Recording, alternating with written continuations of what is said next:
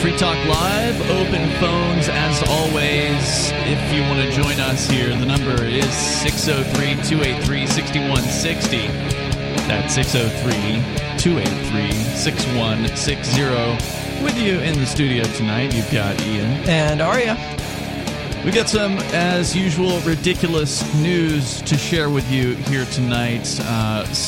And then coming up, some state representatives who do not favor independence have spoken out. We will share with you what they have to say. Yeah, because their comments are priceless. They are pretty also ridiculous. So we got a lot of ridiculousness here tonight.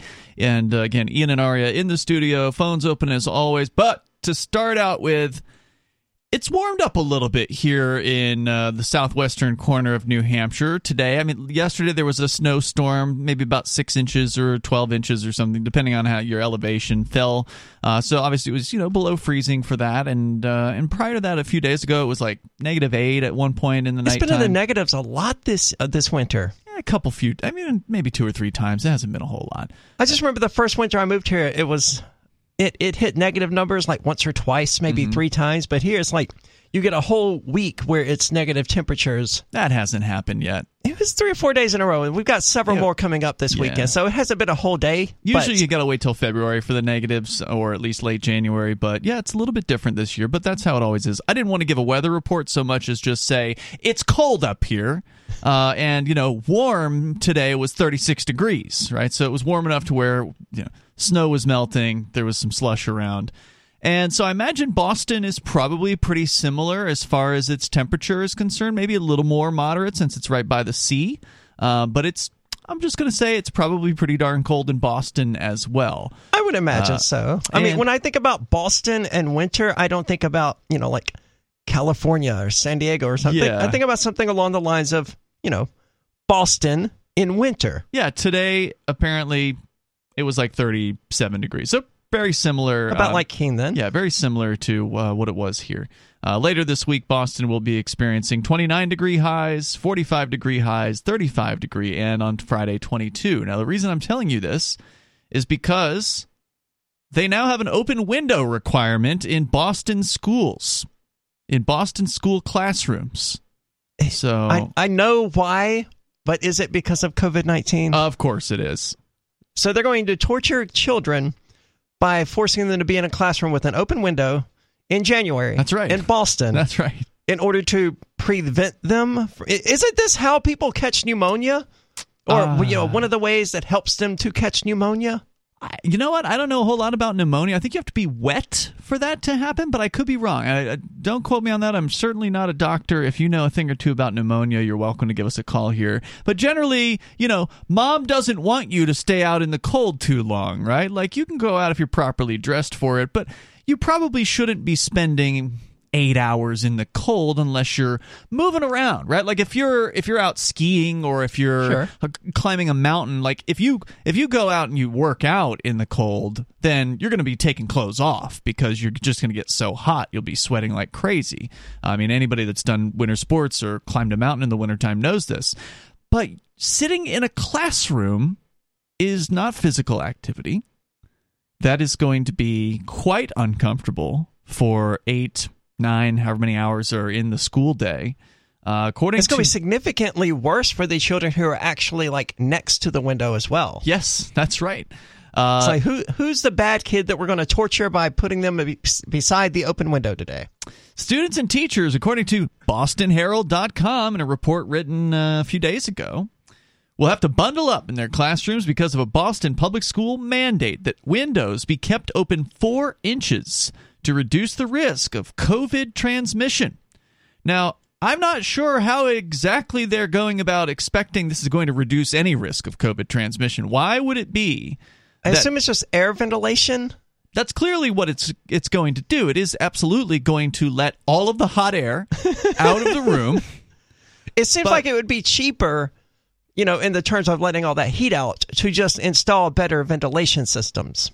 Yeah, I'm not an expert. I'm not either, but I'm just going to say, if you're in close proximity with other human beings, you're going to likely transmit things to and from them. I mean, that's just... Whether the window's open or not, I don't think is going to really make that big of big of a difference. Well, COVID's like hot air. It rises, so it'll just rush out that window, I guess. I don't know what they're thinking, dude. That doesn't make any sense either. But here's what they had to say. Good morning, families. One school wrote to parents before their children headed off to class, quote, "It is still very cold. Remember, the windows in our classrooms have to be open. I suggest layering your child's clothes, 2 pairs of pants, 2 shirts, and a sweater, 2 pairs of socks, etc., plus all their outerwear, hat, glove, scarf, etc." So they literally are telling people that it is going to be freezing cold in these classrooms. Are they also turning off the heat at the same time? Since if they had the heat on, it's just basically going to be pouring money out the windows, right? Like, although it would temper. Why not just have the classes outside at that point? Yeah, I mean, it would temper the climate indoors somewhat if the heat was on. Maybe it wouldn't be freezing cold. I mean, they ultimately have to heat the building somewhat in order to keep the pipes from bursting, likely.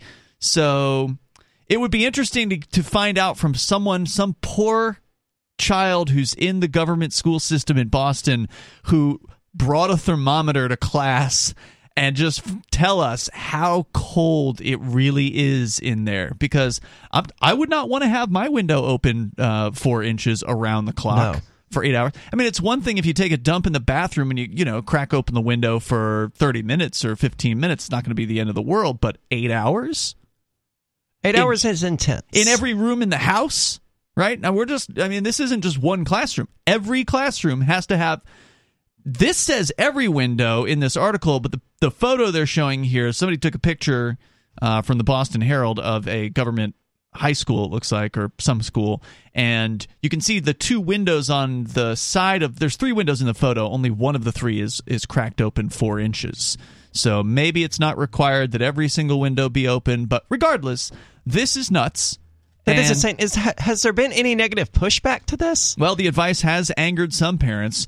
One parent tweeted out, quote, "These are the notifications I get from a Boston public school in the 21st century. I hate this so much. How is my 4-year-old concentrate on learning, trying to keep warm? An adult has trouble in the cold. These kids are enduring so much." Well, here's a solution for you. Pull your kids out of the government school. That's an easy solution as well. I mean, how much worse? I did not see this coming. When did public schooling start at the age of 4?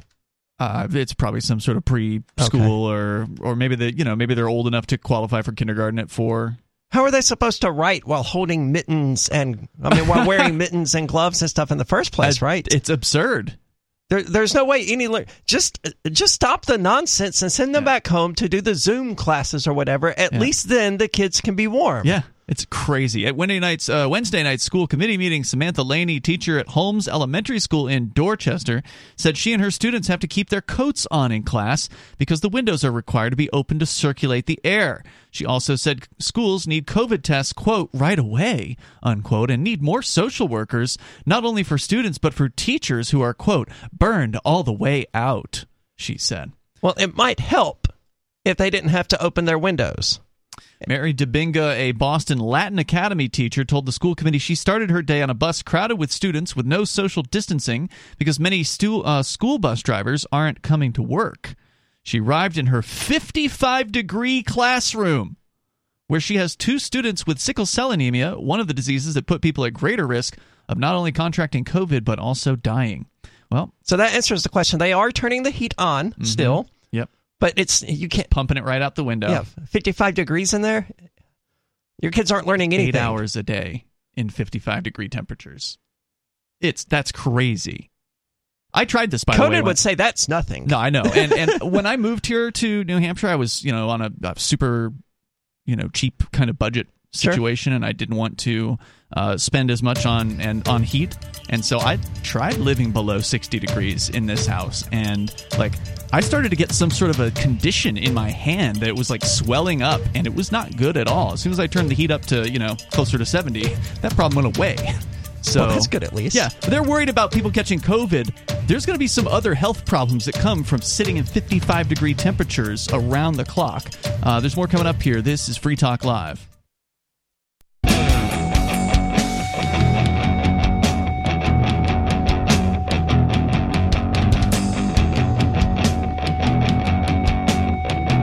This Free Talk Live. Phones are open. If you want to join us here, the number is 603-283-6160.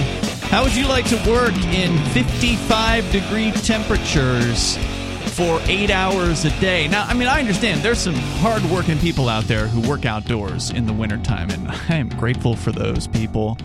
But they've chosen that for themselves, right? Like if you've chosen to be in construction during the wintertime, or you're like one of those sign-holding people on the side of the road at a construction site or whatever, you decided that you're going to accept the risks of freezing and potential hypothermia, losing body parts because of lack of circulation, and maybe you're really good I assume outside. they bundle up really, really well. Yeah, right. Yeah, and you get the hot hands or whatever, or some sort of a hand heater, or or maybe you've got really good circulation and you got no problem whatsoever, like the Iceman over in Norway, the guy that can stand outside with just nothing but a pair of boxers on and go take baths in the public park. We call those people mentally ill here. I have not heard of this guy. Yeah, you have. We talked about it. Yeah, we talked about him a few weeks ago. Is this the Wim Hof guy? Yeah, Wim Hof. Okay. That's his name. His name's Wim Hof. But so I think there is something to be said for being able to acclimate yourself to that. But that, again, is a choice that you have to make for yourself. These kids in these Boston schools that now have to sit in classrooms with open windows, they didn't make this choice.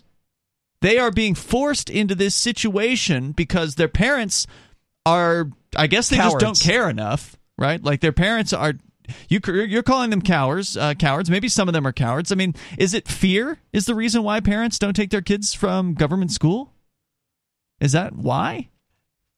What to are an they extent, of? I mean, in Massachusetts, it may be more difficult to pull your kids out of public school than in other places. I don't know, but it's a cowardice about changing their lives to not be reliant upon government in the first place, right? Sure. That's where the cowardice comes in, is that they could make changes to become more independent, to not have to be at work, 12 hours a day, 6 days a week or whatever, actually spend time with their kids, or, to make the responsible choice and not have children if you don't have, 8 hours a day to dedicate to them, as most people don't, which is why most people shouldn't have kids, but they don't care and they did anyway because that's just what people are supposed to do, right? Yeah.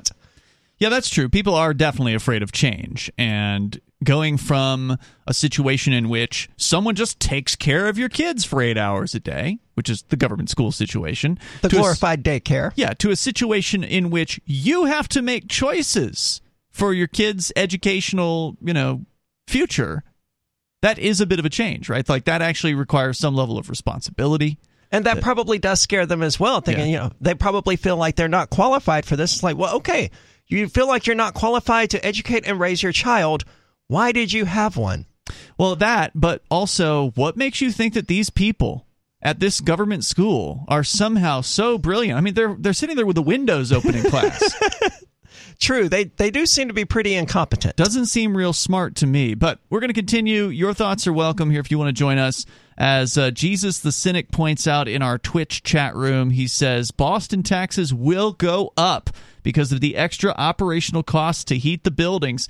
And he's absolutely right about that. The story over at the Boston Herald about this says that Boston Public Schools spokesbureaucrat said regarding the open window mandate that temperatures in school buildings have been adjusted to 76 degrees. So they have turned up the heat quite a bit. They say to help combat the required window ventilation. Just shut the stupid window. Yeah. That is the most government thing ever, though. Okay, we don't know what to do, so we're going to mandate all of these windows have to be open in the middle of January.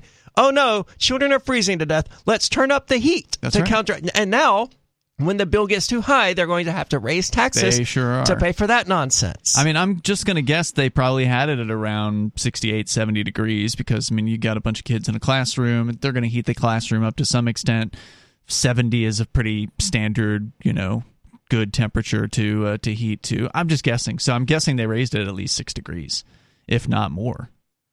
In that case, I don't know what they would have had it set at. Bitcoin.com, by the way, the best source for learning about cryptocurrency like Bitcoin and Bitcoin Cash. You can go there, click Get Started at the top of the page, learn about the basics of cryptocurrency. Right now, Bitcoin is at a lower price than it was a couple months ago. It had peaked up to around $68,000 per coin, and it is now around $42,000, $43,000. So still might be a good opportunity to jump into this thing, but you really ought to learn the basics first. So head over to Bitcoin.com, click Get Started. You can watch some introductory videos there. That's Bitcoin.com, and they do have their news site, which is news.bitcoin.com. So if you're not new to crypto and you want to get the latest news headlines, get over to news.bitcoin.com. This story is just so amazing to me. I mean, we've all heard the saying about government breaking your leg and then handing you a crutch and then saying, oh, well, see, thank goodness for me, you can walk. That's exactly what this is. Opening the window, causing a problem, creating a problem, and then having to do something else that's equally stupid in order to fix that problem and say, hey, look, we tried. We turned the heat up to 76. We did everything we could. Well, as you pointed out, who gets to sit next to the open window as well? Like, even if the heat's been turned up, it's still going to be uncomfortable there. And remember, 76 is just what they've put the thermostat at to try to combat. One of these teachers said it was a 55-degree classroom. So what's the reality, right? Like, there's the public statements that the Boston public school bureaucracy is saying, oh, no, we set it to 76. But what's the real temperature in the classroom? And again, look, if you care about your kids, you should have had them out of the government schools before 2020. But 2020 should have been like the heads up, okay, now it's really time to go. And if you still kept them in throughout all of this, now they're going to freeze your kids out in the school classrooms. Like, how much more abuse can your kids take? How much more until you finally say, you know what, I'm going to actually spend some time on my own kids and figure out what to do and get them out of this system? I imagine both of these statements about the temperature are true, depending on what the outside temperature is. On a day like today, of course, schools were closed today, so kids couldn't benefit where it's 35 to 40 degrees outside. 76-degree heat probably could have kept the room reasonably comfortable. Maybe. But when it was, 3 degrees or a high of 9 degrees, right. No, the temperature would have been probably in the low 50s or upper 40s. Well, plus those heaters must be on constantly, right? Like, if you're... Do they close the windows at night? I'm not going to say I'm sure. I would hope that they do. But, I mean, as far as during their operating hours, when the kids are there, which is at least 8 hours a day, that heater's got to just be constantly cranking. I mean, if you open every single window in your house, even 4 inches, the heater cannot reach its desired temperature, right? Like, it's just going to keep on going because it's never going to get to where it's supposed to go. No, it can't. Too much of the heat is seeping out through the open windows. Anyway, if you want to weigh in here, 603-283-6160 is the number. That's not the only insane school-related story that we've got. Here's another one. And this one is actually from New Hampshire, but it's being reported by the Boston Globe. Written by Erica Cohen, who is apparently the chairperson of the school board in Derry, New Hampshire. That's a town that's, I guess, kind of near Manchester. Subheadline: Police presence, threats of violence, open hostility. What happens to our schools if rancor overtakes our capacity to peaceably disagree? Okay, so this is like threats of violence, like Sununu had threats of violence against some sort of thing, I'm assuming? We'll see. So it's sort of like an opinion editorial by this person who sounds like she's getting too scared to actually be on her school board, and in my opinion, that's a good thing. We'll talk about it on the way here and how it all happened. This is Free Talk Live.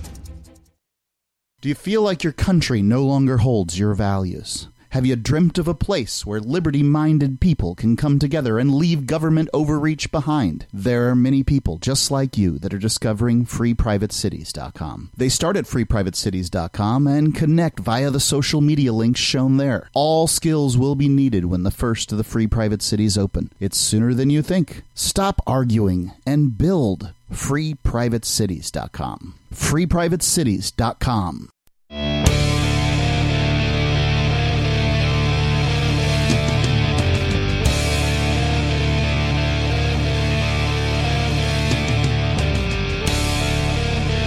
It's Free Talk Live. You can join us here. The number is 603-283-6160. That's 603-283-6160. Coming up, we've got the opinions of some of the people who are against the idea of independence, because it's hard to get them to talk sometimes, as they feel like they don't have to really spend much time defending the status quo because they're pretty certain it's going to stay that way. So why bother commenting? I think they're wrong. I hope you're right about that, Arya. We're going to get into it. It's Ian and Arya in the studio tonight. But first, we're still talking about some government school-related stuff. In Boston, apparently, they are requiring people government school rooms keep their windows open. Now, not all the way, but still, 4 inches. 4 inches that's a lot. It's enough to make it cold in there over a period of 8 hours. So, you still got your kids in government school. You really need to ask yourself why. You really need to be honest with yourself about why you haven't done anything to help your kids get out of these indoctrination camps, because that was the number one reason to not be there in the first place, was that if you take them out of the government schools, then the government can't indoctrinate them with their propaganda as easily. So that would have been the old reason to do it. Now they're literally just torturing them. And I mean, some of these parents, they seem to know that, like, hey, my 4-year-old, this is the kind of notice I get from the school. My 4-year-old's being subjected to this. No, why? Why are you allowing your 4-year-old to be subjected to this? It's time to stop. You can still, in most places in the United States, pull your kids out of government schools. Now, as you said, Arya, it might be more difficult in some places than it is in others, but still, even in California, from what I understand, there's still a path out. So get them out. And better still, don't put them in the first place. If you're, moving to a place, don't register them with the government school system. It's none of their damn business that you've got kids in that place. That's what Sadly, I would do. I think in some states you have to. Yeah, you might be right about that. New Hampshire is not one of those places, as I understand it.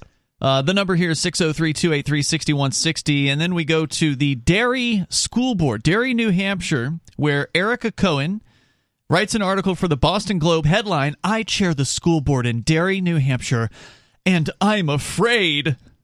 She says, for a couple of days last fall, a viral video on Derry Facebook pages was a 1-minute clip of a man telling the Derry School Board that if we required everyone to get the, quote, genocide jab, unquote, we would be war criminals and should hang. As chairperson, I interrupted... This hyperbole scares her? Okay, first of all, this didn't go viral, lady. I live here in New Hampshire, and this is the first I've ever heard about it. Well, maybe it was viral in Derry, New Hampshire. It may have gotten 70 whole views. Yeah. As a chairperson, she says, I interrupted and asked the man to be polite.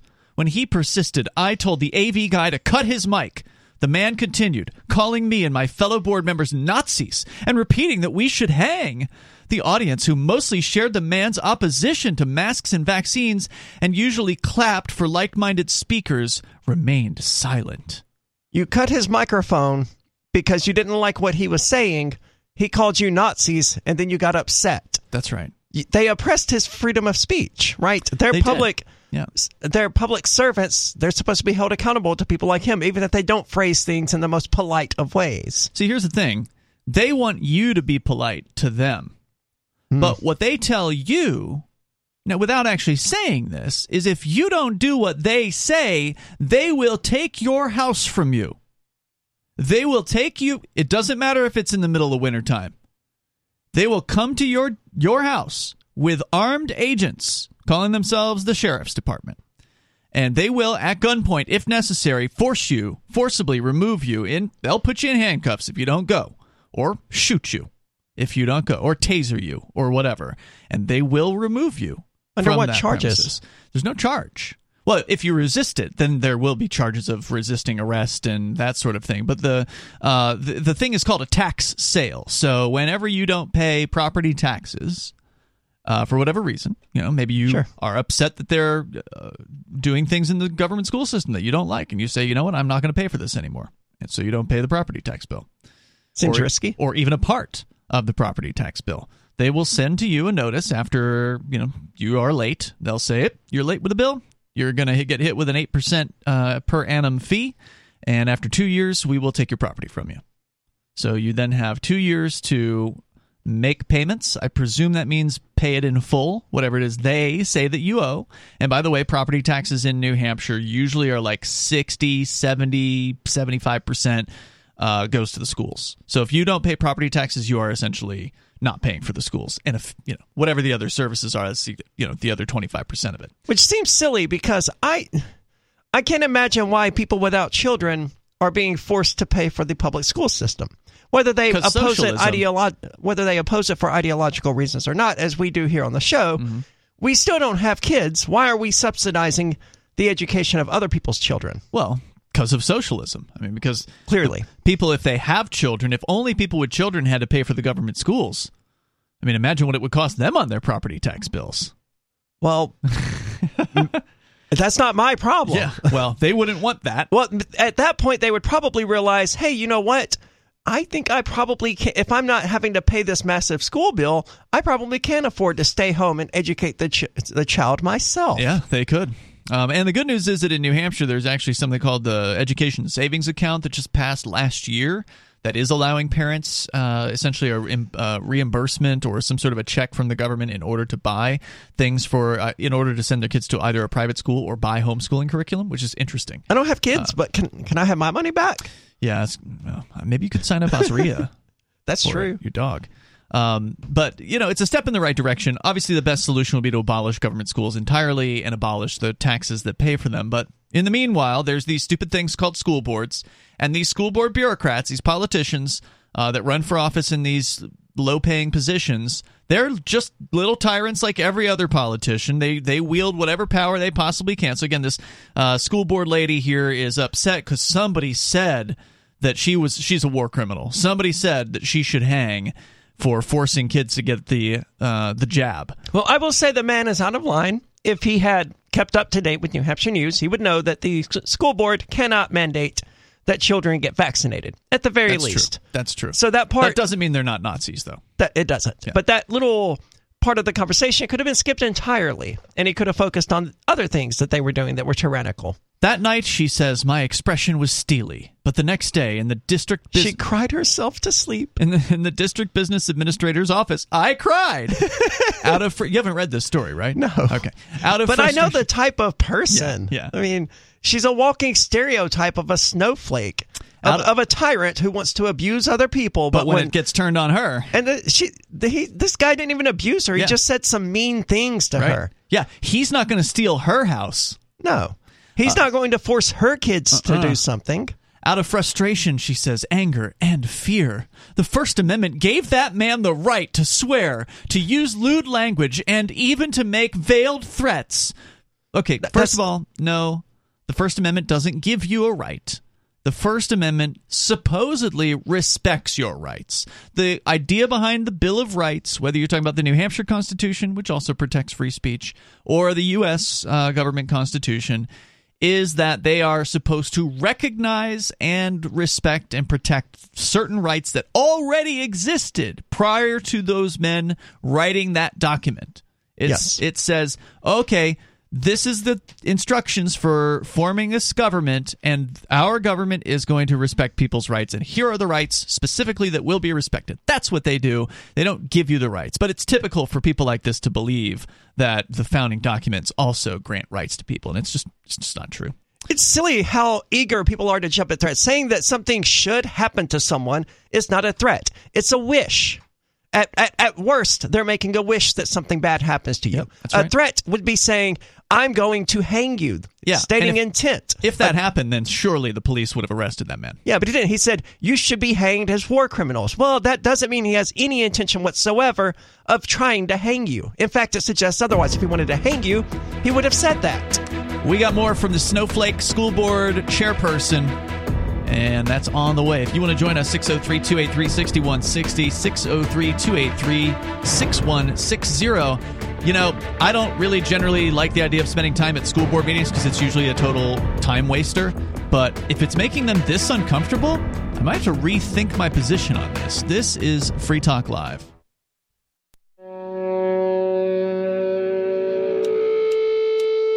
Free Talk Live. Phones are open. You can join us. The number is 603-283-6160. Are school board members becoming so frustrated by the parents that are attending their school board meetings these days that they might actually quit their jobs? Man, I hope so. But, that's not how bureaucrats work. They'll just start bringing in more police, and they'll start excluding the public, requiring some sort of system. I can't imagine what it would look like. They can't really exclude people from a public meeting, though. Not yet. I mean, but they'll start holding them via Zoom or something shady like that. That would be a way around it. Yeah, for sure. Don't give them any ideas, Arya. They already had this idea, didn't they? Keene already tried it out. Were they doing that with the school board here? It wouldn't surprise me. Well, the city council did, didn't they? Yeah, I think you're right about that for some time. But they're having in-person meetings again. Anyway, we're reading an article here. It's an opinion piece by a lady that her name is Erica Cohen, and she is frustrated as the chairperson of the school board in Derry, New Hampshire, because somebody said that she was a Nazi. Somebody told her in the meeting that she was a Nazi and that she should hang. Was she behaving like a Nazi at the time? I suspect they've been doing that. In fact, they've been talking about, mandatory masks, and I imagine they are requiring masks. A lot of school boards, sadly, are still requiring that, even here in the so-called live free or die state, from what I understand.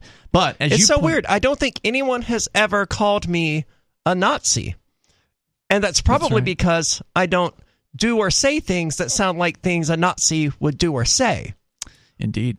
Well, let's go back to this little Nazi and what she has to say for herself. So she says she complains about this man who had spoken up at her meeting, and she says that she cried about it the next day in her district business administrator's office out of frustration, anger, and fear. She says the First Amendment gave that man a right to swear, to use lewd language, and even make veiled threats. And by the way, she cut his microphone when she was doing that. But she says, what is the problem with using foul language? They just don't like it. They want to have decorum at their meeting. They want their meetings to look respectable, right? They want everybody to be respectful. They want people to be polite because they don't want people to realize that you can speak to them this way, and that if you do, they really can't do a whole lot to you. Now, if they tell you to stop and then you don't, and then they tell the police to arrest you, then you catch a criminal charge. And they could probably hit you with like disorderly conduct or something like that. So it's not a perfect guarantee that you won't be arrested for this stuff. It definitely doesn't seem disorderly, though. I mean, you have the microphone, right? You're allowed to speak. Until they tell you can't speak anymore. Okay. And they can make some arbitrary determination about that. So there's no perfect free speech system when it comes to speaking at these meetings. Ultimately, they are the ones in charge of the microphones, and if they want to take it away from you, they can, and then you would have to sue them later on. So it's not like there's no guarantee you won't be arrested for speaking up and standing your ground. But that said, she says, I would learn later from a lawyer for the New Hampshire School Boards Association that the man's use of the word if to preface his remarks about a vaccine mandate meant that I couldn't legally silence him. Where he had said... Oh, so she learned that she was in the wrong? Yes. The lawyer advised me going forward to give people their 3 minutes and cut them off only when they exceed it. So nice. That's interesting. She got put in her place, and she's not happy about it. But in the moment, the man's threat, veiled or otherwise, felt very real to me. There was no threat, and surely there was a cop or deputy or something there. Well, she said she said that what he said was that if was he holding a rope? No. then why was she scared? Well, right, and again, it's the wording here. He says if they required kids to get the jab, that would make them war criminals and that they should hang. That doesn't mean that he would do the hanging. Right. That's just what you do to war criminals in general. Yes. Unless they're the president of the United States, in which case you give them a pass. Over the next week, I repeatedly relived what had happened. Oh, what a snowflake. And thought about resigning. She needs to do and think less. Yes. Was serving as chair of my local school board worth withstanding such vitriol? Was it worth shaking in my car on my drive home from a meeting? How old is this lady, and how does she make it to adulthood being this sensitive? What kind of example was I setting for students if I didn't challenge such ugly speech? Hostilities rose. Now, it's been a while since I was at a school board meeting, but I don't think I've ever been to a school board meeting. They're awful. Just awful. How many students are there at these things? Almost none. I wouldn't think so. That's sort of what I was getting. I remember going to some PTA meetings because I didn't have a choice. Yeah. But never a school board meeting. I remember going to PTA meetings as a kid and doing everything I could to not be inside the room. Right? Yeah. Like we'd go hang out outside with the other kids, basically. So the kids aren't even going to hear about this and the example she's setting. And if they are, they're not going to care. The only reason a student will be at the school board meeting is if there's something that they need from the school board. So, for instance, if the school board is voting on a budget for, the sports department or whatever, and they might trot the football team in there to say, we need money. And then as soon as the school board votes for the money, then they all leave. Yeah, because they have pot to smoke. That's the only reason you'll see kids at a school board meeting. Going on. She says hostilities rose markedly last August in the wake of meetings about school reopening plans. One indication of that was an SUV I saw parked in front of the dairy farmers market that had, quote, defund the school board, unquote, written on the back windshield and unmask the kids scrawled on the side windows. That's not hostile at all. Seeing it, my daughter suggested I wear a hat and sunglasses, like a celebrity trying to evade public recognition. I wished I had something to hide behind. Instead, I was skittish and scanned the crowd as we shopped. What a coward, She literally man. is acting like there's someone out to get her, like that someone's going to jump her because while she's some at the farmer's cantankerous market. old man called her a Nazi. Oh, no, in this case, that's what started it. True. But in this case, because somebody had an SUV parked near the farmer's market. And they wrote defund the school board on the window. So she thinks somebody's going to be lurking in the crowd at the farmer's market to jump her and like kill her or something like that. It's ridiculous paranoia. On the way home, I thought about resigning again. I kept looking in my rearview mirror and there were headlights there. And every time I took a right turn, they took a right turn. And then I realized, oh yes, my husband was following me back. But I was still so terrified.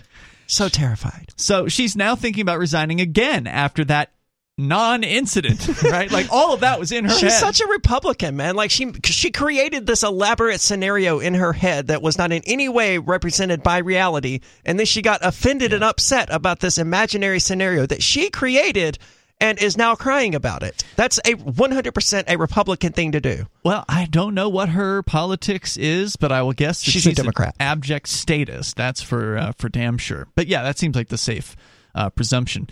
So I hope she will actually do the resigning, but she has more to say. She says, I'm not alone. Barrett Christina, executive director of the New Hampshire School Boards Association, told me about school board members in the Granite State whom law enforcement had escorted to their cars for safety. One board was contacted by the FBI because of threats made against individual members. Quote, some very good members and some people who are committed to public education have already resigned from their local school boards, she said. I've heard from some others who've said they do not intend to run again when their seat is up this coming March. Good. That is fantastic news. And so, like I said, I am going to reconsider my opinion here about attending these meetings. If you've got, might be time to run for school board if these people start resigning. Yeah, well, somebody's got to be in these positions, unfortunately. Now, it is god awful to be a school board member, from what I can tell. We used to run for these things here in Keene. We actually used to regularly go, not to their regular meetings, not to the every month or however often they have them, but they had a one meeting per year where they would vote on the budget. And the Free Staters, the Liberty people in Keene, would go to that meeting. But we were only ever like 10 people out of 90 or 100 people in the auditorium. Yeah. So we could never do anything except for maybe break a tie. And there were a few occasions, on rare occasion, that we would break a tie, and then we would stop them from like increasing the budget a little bit more than they already would have. But every time we were there, it was always, well, do we increase the budget by 5% or do we increase it by 4%? So there was never any kind of option to decrease the school budget. And whenever Conan, and it's too bad he's not here tonight, he may or may not be here tomorrow, he's got like some extra work to do, but he actually put forward these ballot measures. He would get the 25 signatures required to actually put them forward to the school board. And then what would happen... And that's a lot of work.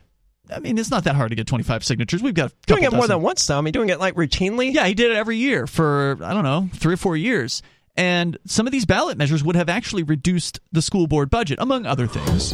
But what would happen would be, at this one meeting, which are attended, by the way, by almost all teachers, so like probably 70 of the 90 people in the room work for the school board. In these meetings, they would amend his proposals and completely gut them, change the wording completely, totally essentially neuter his proposals, and it made it completely worthless for him to bother with it. So there's more coming up here, though. We'll share more of this lady's article. It's Free Talk. Is your broken heart stopping you from being authentically happy? My name is Jeremy West, and for a limited time, I am running a free online class to teach you what most people don't know about how to deal with your feelings, the simple way to deal with your negative thinking, the key to breaking your unhealthy relationship patterns, and so much more. No more feeling like a failure who will never find true love. No more self-medicating and ending up feeling even more miserable. And no more feeling like you'll never be someone who deserves an amazing partner. Sound good? You'll discover a new way to finally feel validated and loved. To stop trying to get your self-worth from the very people who tear it down. And to put you in control of your own happiness. So you never surrender that control to another person again in as little as 8 weeks. Register now for my free online class at beyondyourbreakup.com/free class. That's beyondyourbreakup.com/free class.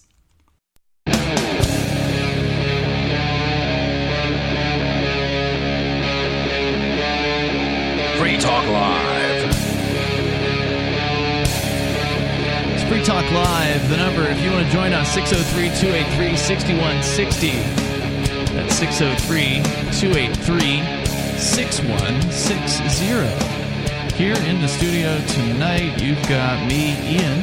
Me, Bonnie. And Arya. And Bonnie, thanks for joining us here tonight. We were just talking, for those of you just tuning in, talking about an article in the Boston Globe, this by a school board chairperson in this town of Derry, New Hampshire, who is afraid, she says. She's frightened because somebody told her she was a Nazi if she forced people to get the jab, and said that would make her into a war criminal and that she should hang. She and the rest of the school board of Derry. She says that she considered quitting her job after that. And that she became so paranoid that during a farmer's market that she was attending, that she was frightened there because somebody had an SUV parked nearby with "defund the school board and unmask the kids" written on the windshield and the side windows. She said she was wishing she had something to hide behind. While she was there, she was skittish and scanned the crowd. This really surprises me, right?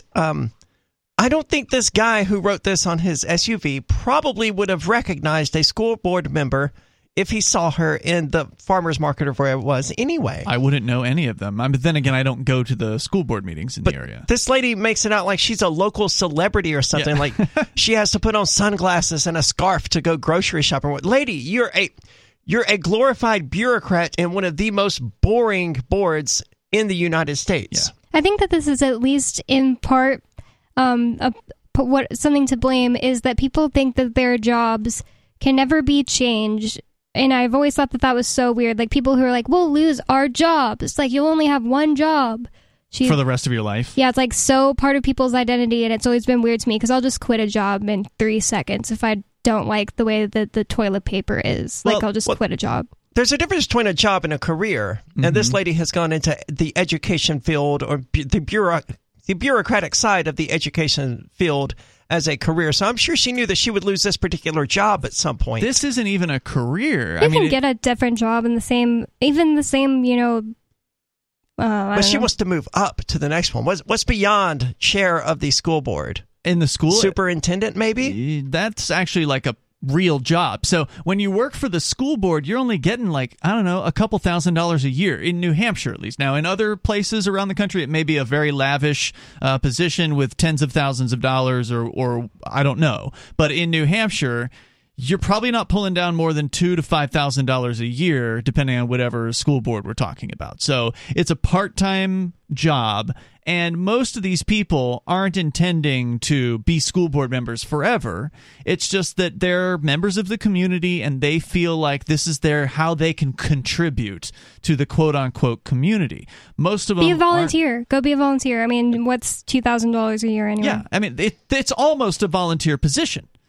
She might think differently about it. I wouldn't do it for $2,000 a year. Yeah, if she were making $50,000, she might think a little differently about it. But she's willing to throw it away because it isn't that much to her, right? Like she's in this because she's not. I mean, well, she's saying that she felt like she was threatened in public, yet she is only considering quitting her job, and that's a really big deal. It's like, just quit your job if you don't like it. Well, the reason why she's continuing is because in her mind, she's helping the students. She's helping the community. She's doing something. She's contributing, and she wants to continue in her position of power over the school system because she is someone who believes in government schooling.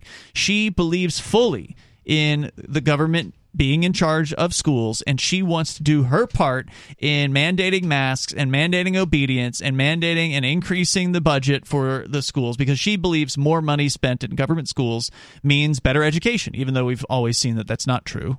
Then right, and change people's minds. Get the voters to change their mind. She doesn't have to. She can just increase the budget. And there's nothing that the voters can do except for vote her out. But the problem is whoever they vote in is likely going to want to do the same exact thing.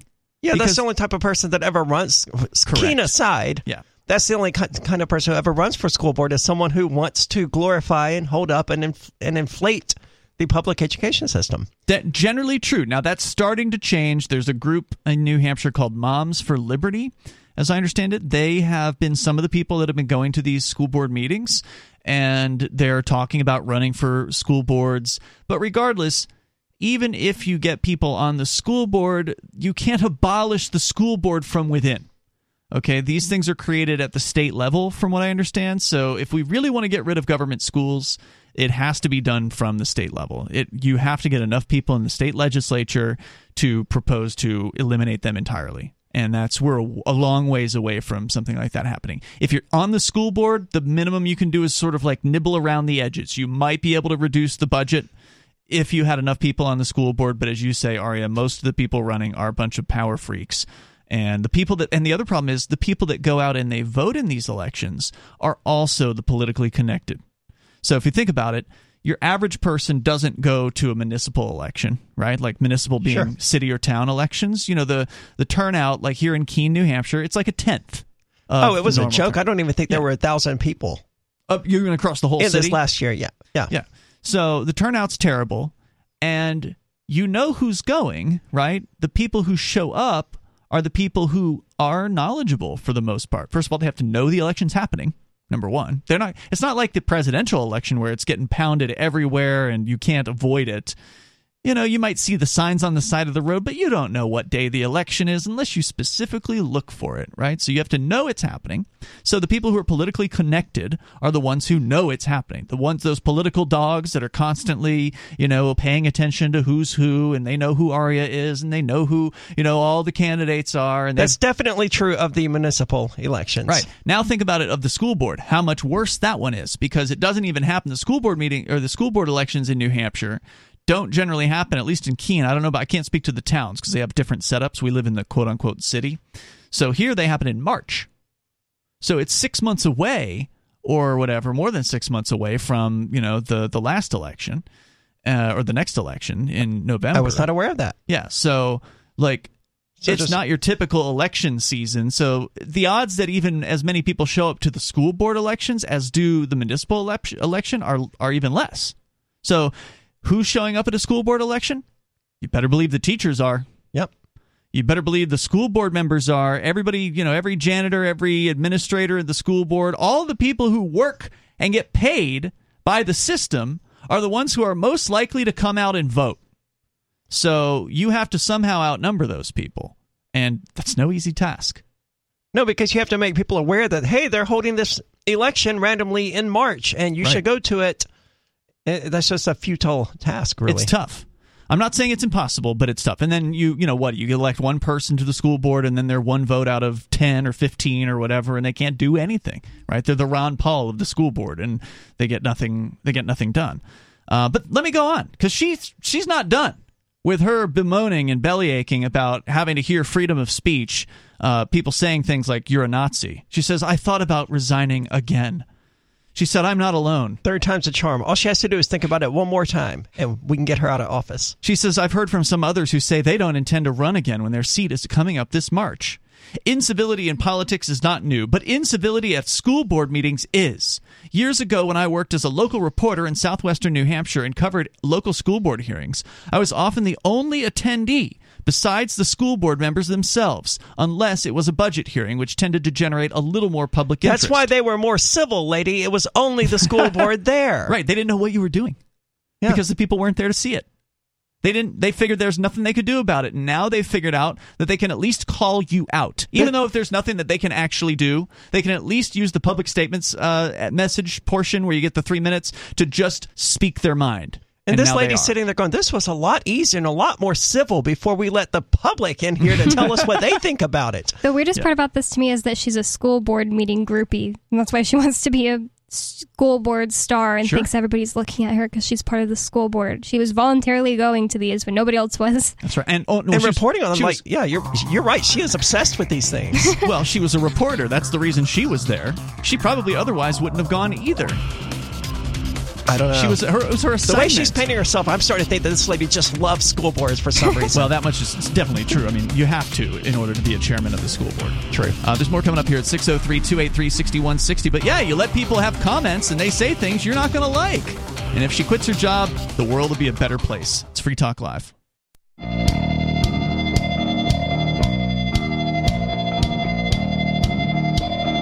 It's Free Talk Live. Phones are open. You can join us here.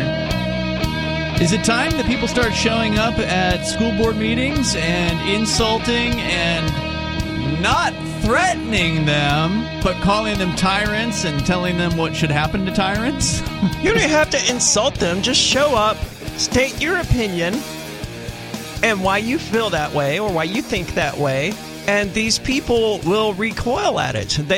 They, as this lady pointed out, they're not used to encountering any resistance. Opposition, yeah. It's just the other school board members and teachers and stuff like that who always give a round of applause when they raise the budget by an additional 1.5% this year.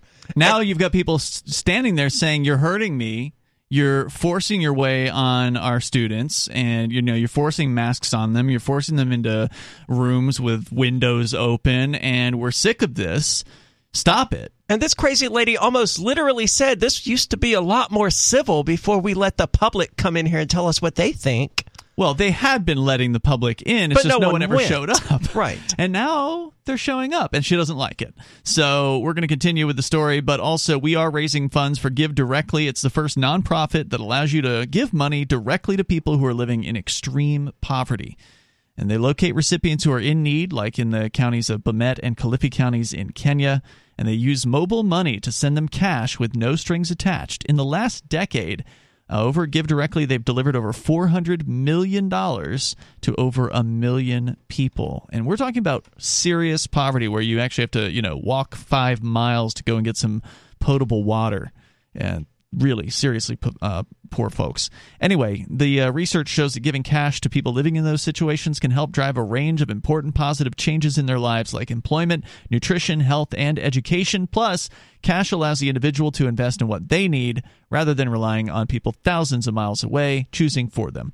So if you agree, we do, and we want to help you out by donating, or rather matching your donations up to $30,000 in total. You can go to give.freetalklive.com to help out some people that really need help there in Kenya. That's give.freetalklive.com for Give Directly. We continue here with this editorial piece by the frightened school board chair in Derry, New Hampshire. And I've always said, now I don't support threatening people. No one has threatened this lady, though. And no one has threatened her. They just said that if you force kids to get the jab, then you would be a Nazi and you would deserve what happened. That's like if I'm walking down the street and someone says, hey, I hope you die. That's not threatening me. That's true. Just being a jerk. Right. And so she's really upset by this. And as she points out here, it's because she says that she used to only be when she worked as a local reporter, she was the only attendee besides the school board members at these meetings, unless it was a budget hearing and then a few more people would show up. She says the same was true in 2016 when I joined the Derry School Board. Our discussions focused on policy, building maintenance, and budgets. There was disagreement, but there was no name-calling. There certainly weren't people telling us that we should hang. Today, Google school board and violence, and you'll get a host of articles from national and local news outlets with headlines like, Punch thrown at Connecticut school board meeting. Fight breaks out after school board votes in favor of mask mandate. Threats, violence leads school boards to request FBI help, and it's like a time of war. I personally don't condone violence, but it's just crazy to me that these people think that they can do things to people's kids and not expect anybody to hit them. Like, do negative things to people's kids. Well, I think a better solution would be for these parents to pull their kids out of the school system instead of punching some school board member or something like that. I know, but I agree with that, but it's just this lady thinks that her actions have no consequences and she can do whatever she wants. She thinks she should be completely immune from anything that might occur because of whatever policies that they put together. And you're right, Bonnie, when you push people too far, they are going to snap. And again, we speak out against violence here a lot on Free Talk Live. Like, peace is the message of this show, but I understand how the human animal is. Like, you corner a human animal, you corner any animal, and it feels threatened, it is going to lash out. And these parents, they feel like you're threatening their kids, and they're going to lash out. And she's lucky that all that's happened to her is somebody said something she didn't like. That's more like New Hampshire, though. It seems like an actual risk of violence at one of these school board meetings would be relatively low for New Hampshire. There's probably people in that area or in that room that have guns. So any act of actual violence in that room would likely be put down real fast. Because actions have consequences. Yeah. But just that like said, this lady's. She's still afraid, and that's what's interesting here. She's afraid of a boogeyman that she created in her own head, of people stalking her around the grocery store and trying to hang her.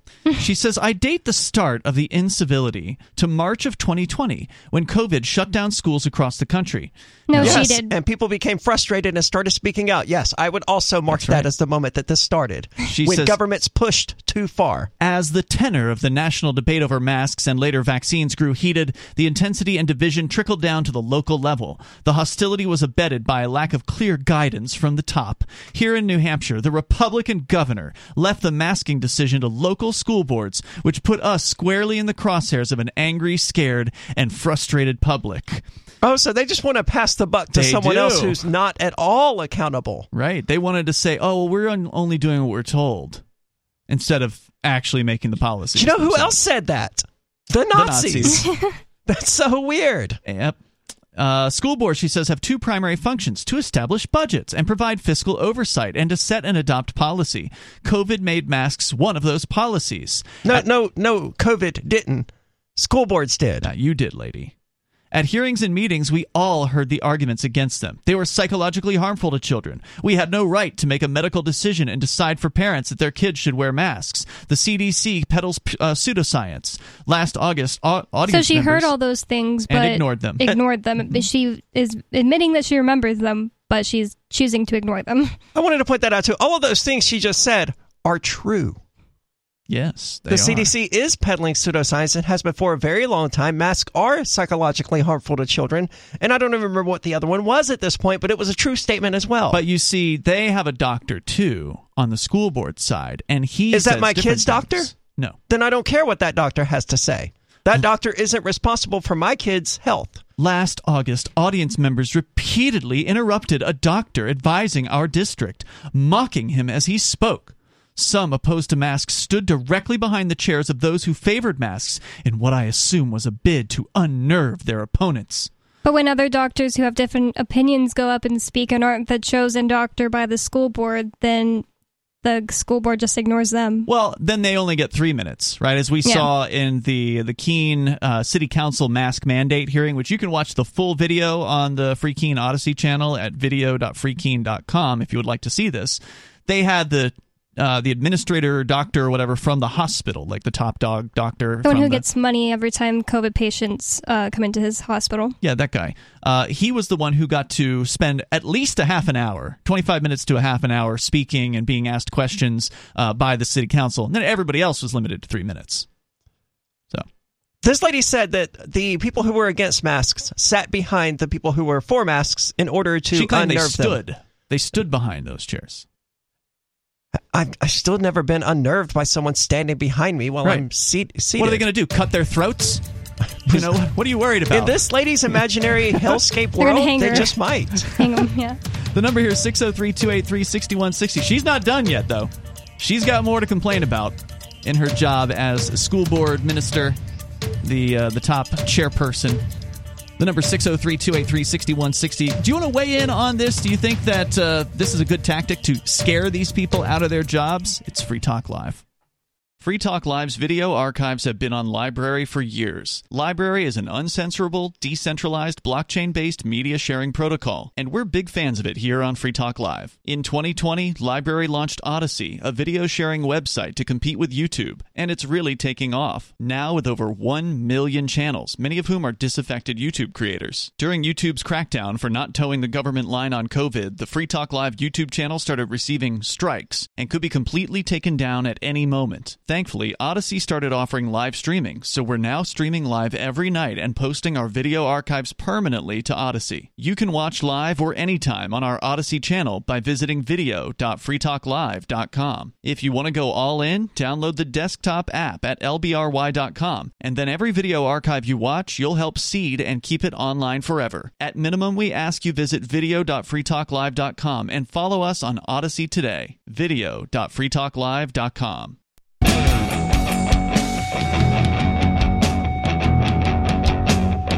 This is Free Talk Live, and you can join us here. The number is 603-283-6160. That's 603-283-6160. With you in the studio tonight, it's Ian. It's Bonnie. And Aria. And, of course, you can bring up whatever's on your mind. We are talking about some school board bureaucrats, politicians that are feeling scared now because the average person who they've been telling how to live and telling their kids what they have to do in the last couple of years has finally decided to start showing up at their meetings. Whereas normally these school board meetings, as this lady points out, and it's not unusual what she's saying, prior to COVID and the restrictions that came from these school boards during COVID, prior to that, almost no one ever went to these meetings unless they were advocating to get something, unless they were looking for the school board to do them or their favorite teacher or department a favor, and then they'd always leave as soon as that section of the meeting was done. Well, keep in mind that I hate this mentality in the first place, right? But the school board was always one of those government institutions that never really drew a lot of attention to itself. It always just kept doing whatever it's supposed to do. It always grew its budget. It always got the teachers the supplies they needed. I mean, it was just one of the most innocuous governmental institutions there were. And unstoppable. I mean, like you said, the budgets always grow. You can't stop it.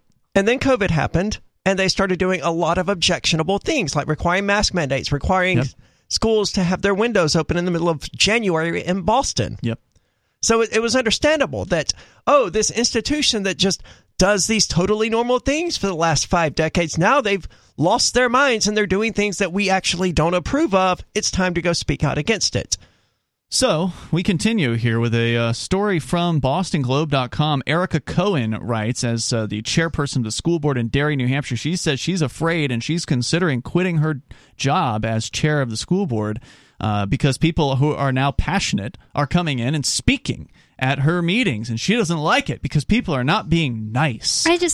I don't have kids, but I have a dog. Imagine if I got everybody in the neighborhood, except for like this one family, to vote for me to be the dog board member, and I just started making rules for everyone else's dogs. And when they didn't like it and they came up to me and said, hey, you can't tell me my dog has to be in a cage all day, I was just shocked. Yes, I can. You elected me. Yes, I can. And I was just shocked that they were mad at me and saying that I was acting like a Nazi. That's no different than what's happening here. I like this because I like that the actions of these bureaucrats are finally resulting in consequences. Mind you, not real consequences like her actually being harmed, and I don't think that violence is the solution, or something bad happening to her car, tires being slashed or whatever. I don't think those are the answers, but I'll tell you what, you keep effing with people's kids, and it's going to get closer and closer to things like that happening. But right now, it's just people saying things to her. And I have always been in favor of telling bureaucrats, including the police, how you feel about what they're doing. Like, I've done this for years. And I've taken heat for it, too. Like, oh, you should be nicer. No, I shouldn't. Not if they're destroying someone's life. Okay, if you're actually harming another peaceful person, whether it's arresting which is what police do regularly, whether it's arresting a college student for walking down the street with an open container, or whether it's raiding with the DEA, the local head shop here on Main Street back in 2014 and ruining that person's business. I had a lot of choice words for those bureaucrats in those situations, and I let them know how I felt about it. And if more people told the police and school board members and city councilors how they really felt about them whenever they saw them on the streets and shamed them for being little tyrants, not threatening them, but just shaming them, letting them know that it's not appreciated what they do, and that we don't need them to do the things that they're doing, and then they should quit their jobs. This lady said twice in this article that she has considered quitting her job. This is having an effect. And she said other people are considering it. She said not only are they considering it, other people she knows, but other people have quit their jobs over this. And we've seen people in the state house quit their jobs here in New Hampshire, and we've seen people actually leave New Hampshire entirely who were some of the worst statists in New Hampshire. They've moved out. Good. Yeah. So I think this is a very important They tactic. should go to Boston, where they let their kids be educated in 54-degree temperatures. Right. Hey, it's all about safety. It is. I mean, they'll get pneumonia and die, but at least it wasn't from COVID. Right. They didn't die from COVID. They're not just a statistic anymore. They were intentionally, one might even almost say deliberately sacrificed. She goes on. She says, on the other side, equally passionate parents told us that masks kept their young children who are not yet eligible for the vaccine safe. Regardless, someone was always angry, and the board was always on the receiving end of their ire. As school board meetings across the country have become battlegrounds, many boards... Lady, this is politics. Has she not seen the United States for the last, 20 years? It's increasingly hostile toward one another. Republicans and Democrats, no matter which side of the aisle you're on, or no matter which side of an issue you're on, whoever is against you passionately hates you and is always coming just short of making death threats against you. That's how politics works in the United States these days. As far as the new normal is concerned, I like this one. I like this version of it where people are mad at politicians and mad at school board members. Yeah. That's one benefit that's come out of all this insanity.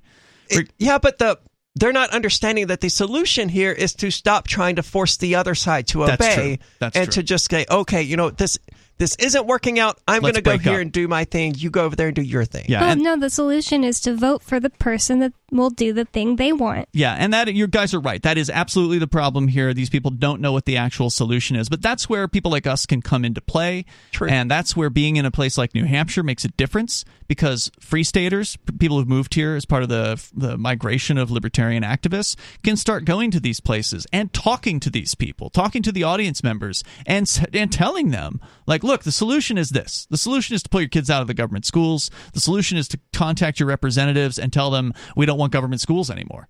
Stop forcing viewpoints about what kids ought to learn and what kids ought to do and what they ought to, inject out of the government. It should not be at all an option. But she goes on. So she's talking about how school boards are now battlegrounds. Many boards, she says, including mine, have brought in police to quell the anger, because that always helps.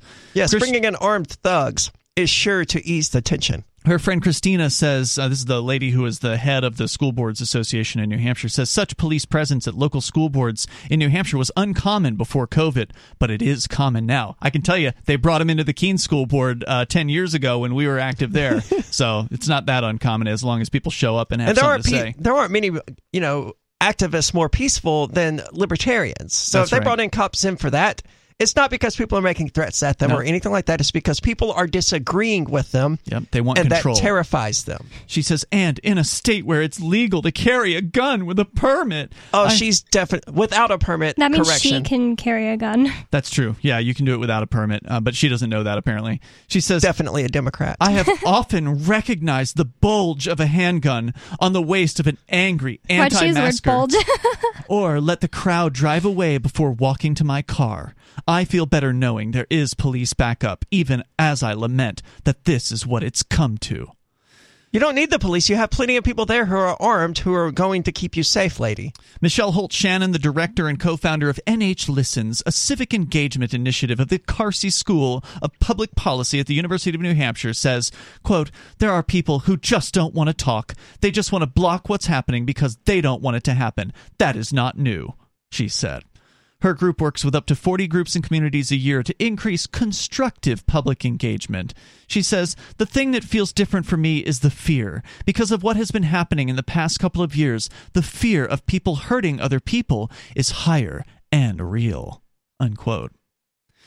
I feel like all of that was a lot of, just words that didn't mean anything, so I'm not really sure what the last few things you were talking about were. Like, what is NH Listens? It's some bureaucracy or whatever that privately funded, it sounds like. Well, I mean, not if you consider the University of New Hampshire a government school, which it is. So a government school-funded engagement initiative which wants to increase constructive public engagement. So they advocate for people to be nice, basically. They advocate for people to get involved in being the system. mean can be constructive. Yeah. Yeah, well, especially when you're dealing with tyrants. Yeah. They don't understand being nice to them. No, please, they don't care what you think. Please stop. If it's not terribly inconvenient, can you please stop restricting my rights, please? They refuse. Of course they refuse. They get off on restricting people's rights. That's why they do what they do.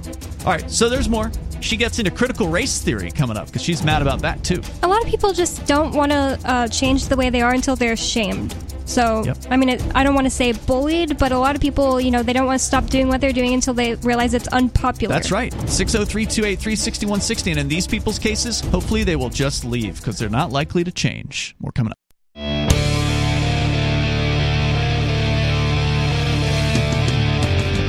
Free Talk Live. Phones are open if you want to join us here. School board members are frustrated because people are actually speaking out. People are actually going to their god-awful meetings and using the public speaking time, where you get like 3 minutes to say whatever you want. To say whatever they want to these government bureaucrats and politicians. To say. Yes. Not to do, but to say whatever they want. And they are so frustrated. They're so scared. There's a whole lengthy editorial piece at the Boston Globe by a woman who is the chairperson of the school board of Derry, New Hampshire. And she talks about how she has considered quitting her position on more than one occasion in the last couple of years just because of the frustrated parents that have been showing up and expressing themselves. And she's mad about it. Now, I'm of the mindset that, she didn't frustrate these parents. These parents frustrated themselves. They chose to be frustrated as a reaction to, what this lady did. However, as a rule of just being pragmatic, stop making them frustrated then. Yeah. And they won't be frustrated. Stop forcing masks on their kids. Stop talking about, mandating vaccines and all these other stupid policies. Carry on as normal. And if the parents don't think you're keeping their kids safe, tell them to keep them at home. Now, of course, as you've pointed out, the correct solution for parents is to get them the hell out of the government schools rather than fighting forever in school boards, because the amount of time that you'll spend fighting in these feudal battles on these school boards, you could be doing other things that are actually good for your kids, like, I don't know, reading a book with them. Yeah, I do have a little less sympathy for the parents now that they have these vouchers in New Hampshire where they can't just say, I can't afford to homeschool my kid, or, whatever it is. Send their kid to a different school. Well, to be fair, the vouchers are new as of last summer, so they haven't even been around for a year yet, as I understand it. And probably not all parents know that they exist, right? Like the school boards are against the vouchers generally, so obviously, so they're the not. Democrats are crazy against the vouchers. Yeah, they're not going to send a note home with the kids, right, to let them know about this. It's I'm curious, why are Democrats against the vouchers? Because it takes power away from the government schools. I know, but that's not the reason they're going to give, is it? No, of course not. It doesn't make any sense. It doesn't make any sense to me. You are giving people money to get their kids educated, and you're supposed to be pro-education if you're a Democrat. It's only that they aren't getting educated the way that they want people to get educated. They want their curriculum to be the one that's shoved down these kids' throats. And if it's money that's going home to the parents and then the parents get to decide the curriculum, then that takes them out of the system. It takes them out of the indoctrination.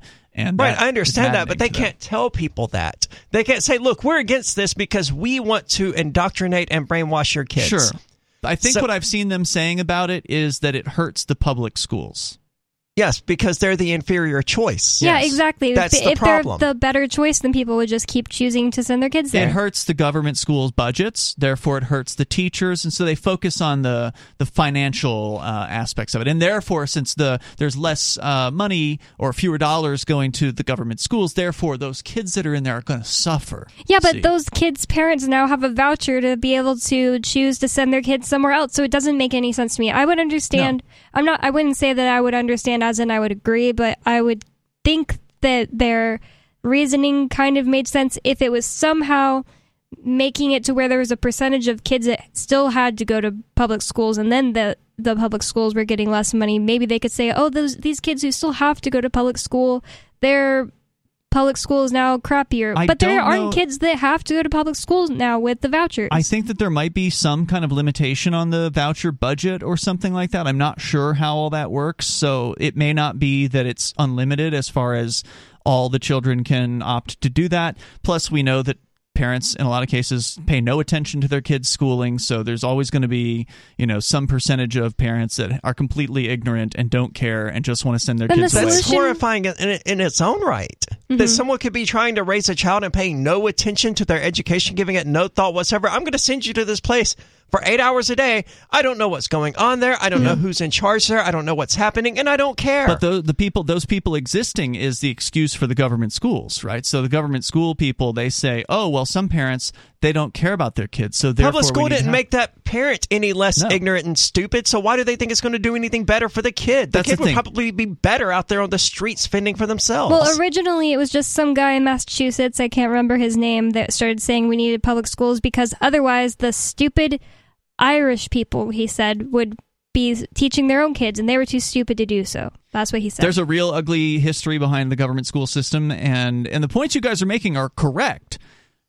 But the statements that these bureaucrats and teachers and school board members are making against the vouchers and in favor of the government system as is, you're right. They are completely baseless. They are just top level. It's easy to crack through them. A little bit of digging is going to discover the truth and completely throw these points into question. But the average person doesn't do that stuff. The average person just sees the comment in the newspaper and says, oh, well, these vouchers are hurting the kids in the government schools. We can't have that. The solution would only be to make it to where more kids have access to the vouchers, either by getting the word out or giving more, I mean, if a person reading a newspaper can't draw a line between people being given a choice to not put their kids in the government school system is going to destroy the government school system, to therefore the government school system is the most inferior choice. If they don't have the intellect to make that series of connections, then Darwin failed us.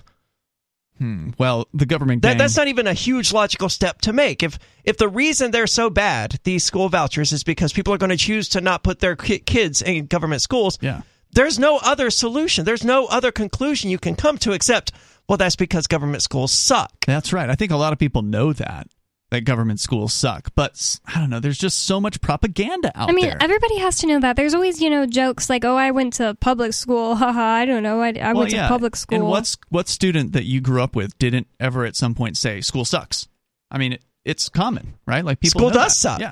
It's horrible. The worst experience of my life. 0 out of 10. Would not recommend. That's because it's run by the state. You don't have any competition. You don't get to find out what the market would actually bring to education. But I loved learning as a kid, so it didn't suck in that respect because I liked to learn. I was homeschooled for the first 4 years or something. That's a key difference. It just wasn't the same. Learning is good. Education is good. And fun. Kids love learning. Government sucks. It's only fun to learn when you want to. It's only fun to learn when you're actually interested in the thing, not when they shove it down your throat because somebody said everybody has to take X, Y, and Z classes. Well, one of the first things that government schools do is they stamp out that kids love to learn. They make learning into something that is miserable and unfun, and homework and testing the number one ways they use to do that. Yep. Let me go on with this lady. This is, again, the chairperson of the Derry, New Hampshire School Board. She says, the trouble on school boards isn't only about how best to protect our kids from COVID. Critical race theory has also become a factor. CRT is not taught in our pre-K through 8th grade school system, but that hasn't mattered. In 2021, as CRT, which contends, among other things, that racism is embedded in legal systems and policy, became a stand-in for the conservative case against liberals, outrage over it spread to local school boards. I first heard about critical race theory in a candidate forum before Derry's school board elections last March. The candidates expressing outrage over CRT and masks didn't win seats on the board, but there's reason to believe they'll have better chances this year. For one thing, last July, conservatives and libertarians in New Hampshire passed so-called divisive concepts legislation, which makes it illegal statewide to teach school children that one group is inherently superior or inferior or inherently racist or sexist. And she's against that? What is wrong with that? It's a law that says you can't teach people to be racist. Yes, that's correct. Well, I mean, I don't think that critical race theory is something I would teach my kids if I had kids, but her solution is actually fixed by school choice. Where people can send their kids to the school that does teach whatever they want. Yeah, if public schools just decided they all are going to teach critical race theory, well, just give people more school choice. And that's one point that she doesn't, probably she's not aware of, but the legislation she's talking about does not affect private schools. Right. So it only affects government school teachers.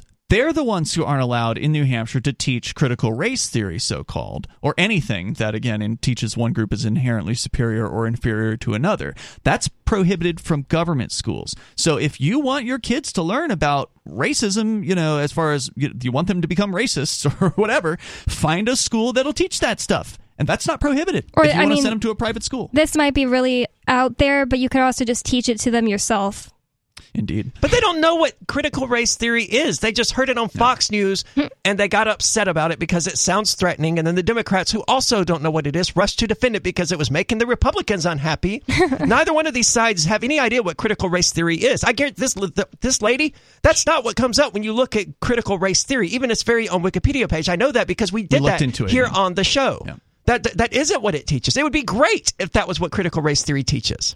By the way, in the next sentence, she actually brings up the group I mentioned earlier, Moms for Liberty. And she complains that the conservatives and libertarians are organized. So, again, this is a real endorsement for the libertarian movement here in New Hampshire. The fact that she's even mentioning the libertarians as opposition, as worthy of mention. Hey, but Gary Johnson got 2.4%.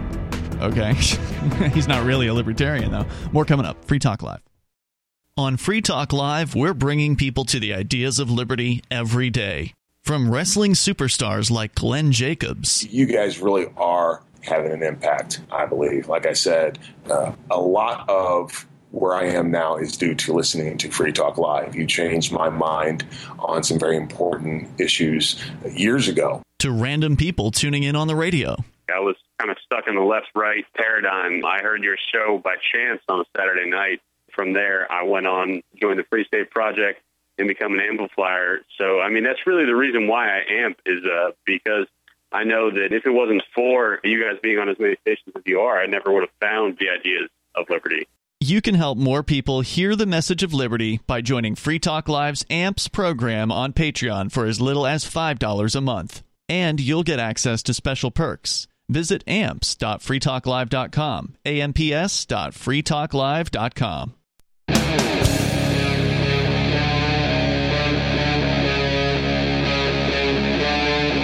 Free Talk Live. It is Free Talk Live. Kicking off the third hour of the program here. You can join us. You can take control of the airwaves. Bring up whatever's on your mind. The number is 603-283-6160. That's 603-283-6160. In the studio tonight, it's Ian. It's Bonnie. And Aria. We've been sharing a really just pathetic article by a school board chairperson from the town of Derry, New Hampshire. Her name is, I want to give her full credit, Erica Cohen. Erica with a K. Erica Cohen. And she is frightened because people have been showing up for once at her meetings, because they didn't used to, because no one really cares about school boards generally. But once the school board started shoving masks down kids' throats and all other ridiculous mandates, the parents actually started to take an interest in what the school board was doing, and they started showing up, and they started saying things on open mic, the little mic time that they give you. I think they usually in New Hampshire, they'll give you time at the beginning and the end. So even if you're late to the school board meeting, you miss like the initial open mic phase, you can still speak at the very end of the meeting. At least that's how they did it here in Keene, New Hampshire. And so people were saying things that this lady didn't like. They would say things like call her a Nazi and say that if they force the, quote, genocide jab, unquote, on the kids, that would make them Nazis and that they should hang. I like that name for it. I mean, there's no evidence or anything to back up that name for the COVID-19 vaccination. It's funny, though.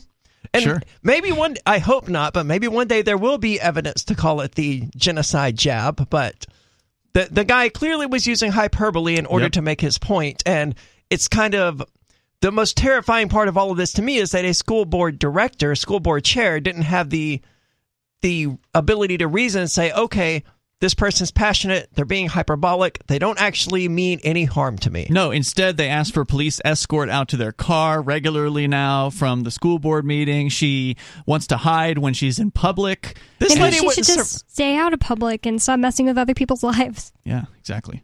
What an ivory tower this lady must live in.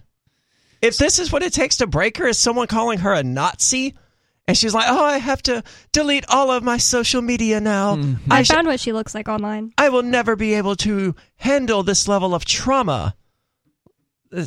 Democrats, man, and their ivory towers. I don't know what else to say.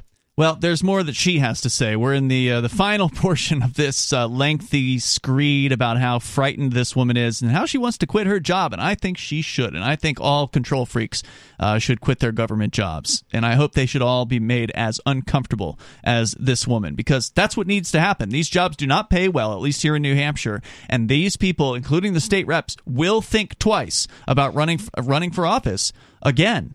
You know, once their term comes up, it's like, this ain't worth it. It isn't worth it. I mean, she's making maybe $2,000 a year as a school board member. The average state rep is pulling in $100 a year plus a gas stipend. So a lot of these people, they're just going to say, you know what? I'm not a professional at this. This is not worth my time if people are going to hate me and I'm going to be belittled when I go to the grocery store or whatever. And that's what needs to happen. Yeah, people need to belittle them. I can't imagine why anyone becomes a state rep, except if they live outside of Concord, except because, you know, they're really interested and they want to change politics within the political system. Yeah, and I'm grateful for the ones that actually care about liberty, because we do have a good crew of liberty-loving people. We were actually just talking during the break about the New Hampshire Liberty Alliance and some of the great work that they're doing here. Their website, nhliberty.org, and they will actually look at all the bills, or as many of the hundreds of bills that there are as they can, and they'll rate them based on whether they're pro-freedom or not, and they give recommendations to the state reps. But we've got enough liberty reps that we can break any tie. There's literally 40-something free staters who are state representatives here in New Hampshire. That's a tenth of the legislature. So if there's a close vote, you want the Free Staters on your side, or you're going to lose. That's true, right? And it has made a difference in a lot of cases for the better already. Anyway, let me go on with what this lady says, because her next complaint is about how well organized we are. She says, for another, the conservatives and libertarians are organized. Moms for Liberty NH fundraised an online CRT bounty to be awarded to anyone who reports a teacher who violates the new divisive concepts law. And again, for listeners, being annoyed about people she agrees with organizing just explodes the idea that Democrats are all for democracy. Oh, yeah, they don't want you involved in the system. Like she said earlier, she liked the meetings better when people didn't show up, and they could just do it without an audience at all. And wasn't the Moms for Liberty thing something like if you could get video of a teacher breaking the rules? That's right. Yeah, they'd pay you $500 cash. Yeah, it wasn't just, if you could. I don't remember how she phrased it, but it would have been very difficult for a teenager to do. And a teacher would have had to actually been breaking the law in order for it to happen. But the idea is that they might be breaking the law, and so if somebody can get proof of it, then there's a bounty, which is pretty cool. What issue does this rule of law Democratic lady have with this? It shines light on their activities. So she's okay with people breaking the law as long as no one else finds out about it? She's not going to say that. But she's mad that this exists, so you can draw your own conclusions from that. She says some parents more closely scrutinize the goings-on in their children's virtual classrooms. Oh my God! Parents actually paid attention to what was happening in virtual class because they were actually there to do it? The parents were nearby, so they listened in? Sounds like an improvement to me. Yeah, and were surprised. She says each time school went remote and parents saw or heard something they didn't like, they came to school board meetings in greater numbers. Nice. So it turns out when parents actually pay attention to what goes on in school, they don't like it. I'm not surprised to hear that at all. In addition, because kids aren't telling their parents what they're learning at school. Like we talked about the ones in, I think, New York City who had to eat their lunch outside. Yeah, in 30-degree weather or 40-degree weather. And it was like December then, and the parents had no idea this was even happening. Yeah, elementary school kids were doing that there. In addition, she says, the 603 Alliance, their tagline, quote, uniting conservatives for a better America, unquote, trains people to speak at meetings and run for their local school board. Nationally, the 1776 Project PAC explicitly endorses candidates who oppose critical race theory. Most school boards are officially nonpartisan, but the culture wars are changing that. School board election turnout in Derry averaged under 7% of eligible voters over the last decade. Such low numbers mean a strong turnout by one group can sway the vote. She says, I first ran for my local school board after a friend and I convinced the board... So she's concerned that more people participating in the democratic system is a threat to the democratic system? It's a threat to her power. It's a threat to this system as it stands. Yeah, the way that the system's always gone. So if your system requires only 7% of the population to be there to vote for it, maybe you should stop being so secretive and anti-accountability. She finally wraps up her piece here. She says, I first ran for my local school board after a friend and I convinced the board to add another teacher to our son's grade because classes had as many as 27 students. I like the idea of improving education. Why am I still here withstanding so much hostility? Because the hostility isn't actually about education, and because we teach students to stand up for themselves respectfully, and someone needs to stand up for them.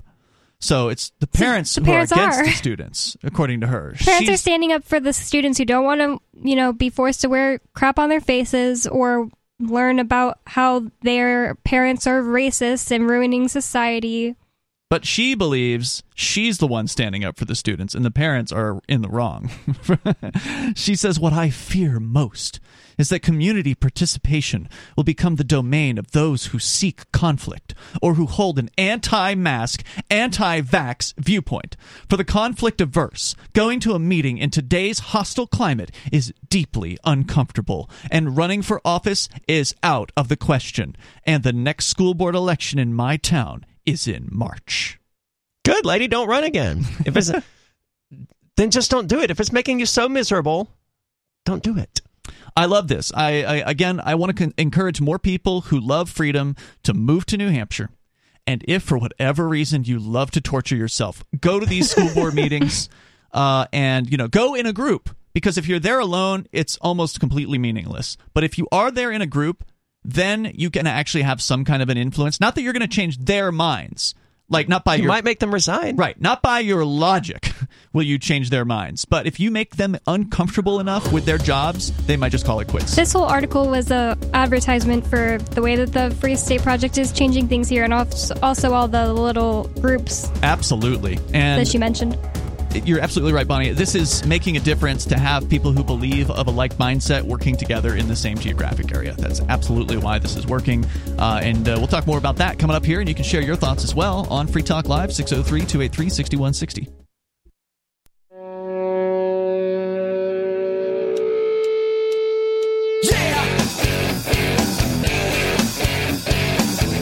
It is Free Talk Live, and the phones are open here. If you want to join us, the number is 603-283-6160. That's 603-283-6160. With you in the studio tonight, you've got Ian. And Bonnie. And Aria.